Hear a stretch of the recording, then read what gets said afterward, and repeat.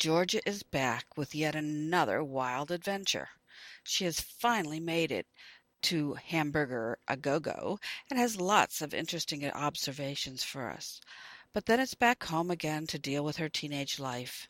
As you might guess, with Georgia, there's plenty of flirting and confusion, annoying parents, and adventures with cats. Then he ate my boy in trancers. More Mad Marvy Confessions of Georgia Nicholson by Louise Rennison. Harper Tempest, 2005.